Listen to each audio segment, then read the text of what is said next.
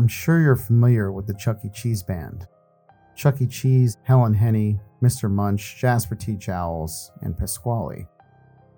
Whether you had a birthday party as a kid or found out about them during the Five Nights at Freddy's boom doesn't matter.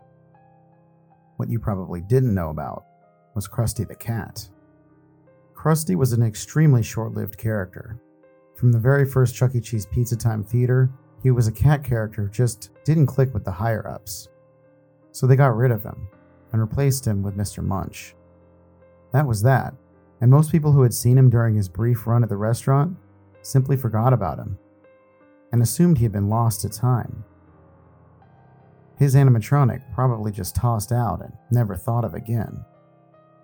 However, in 1985, Brian Stackhouse, a young man working at that initial location, thought he caught a glimpse of Krusty's portrait frame on the wall one night during his evening trash run.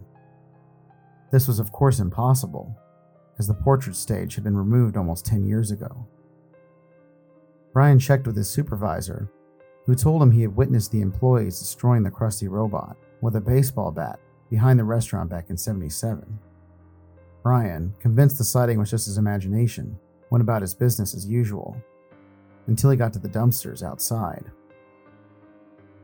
Sitting on top of the dumpster was the Krusty animatronic, slumped over and lifeless, as if it had been removed that afternoon.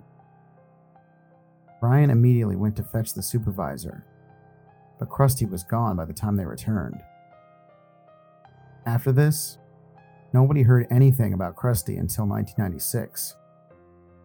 Emily Williams, a manager at an Arizona Chuck E. Cheese's, claims to have heard a voice saying, "Hey, Big C, you said you was gonna make me a star today," from inside the control room for the animatronic stage. Assuming it was part of the show, she ignored it. When she walked past again a few hours later, she heard, No, Big C, an impression is when you do an imitation of a real famous person." The thing is, it was 10 p.m. The main show had been off for a while. Thinking it was a TV having been left on, she looked inside and saw a Krusty positioned on the wall, looking like he had always been there.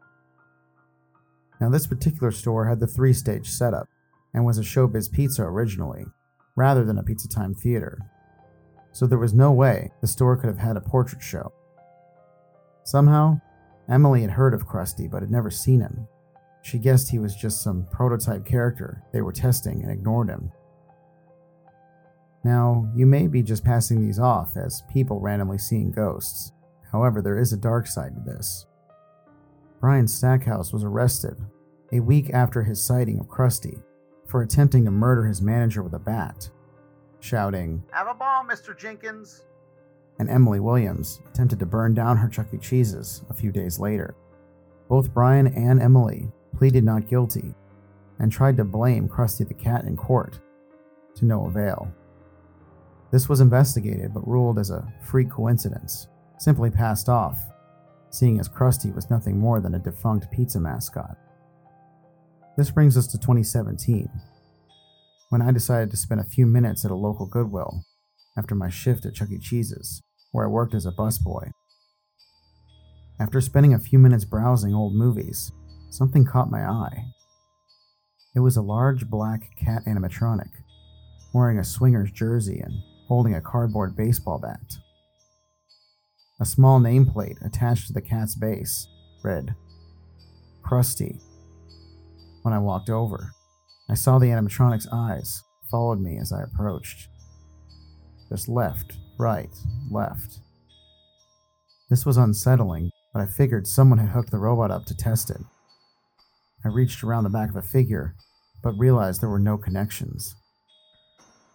I went to the manager to ask how much for the animatronic, when I heard a voice come over the PA.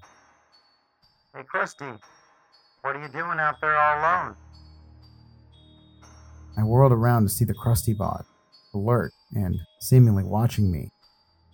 "Big C, I was staring at our friend." I looked around to determine if anyone else could see this. I didn't understand how nobody could notice, since after all, an animatronic cat coming to life wasn't something you could ignore. At that moment, I heard a voice in my head, which I could instantly tell was Krusty. And remember, always have a ball. Suddenly, the robot went limp and lifeless again. I ran to get an employee, but found the animatronic missing upon returning.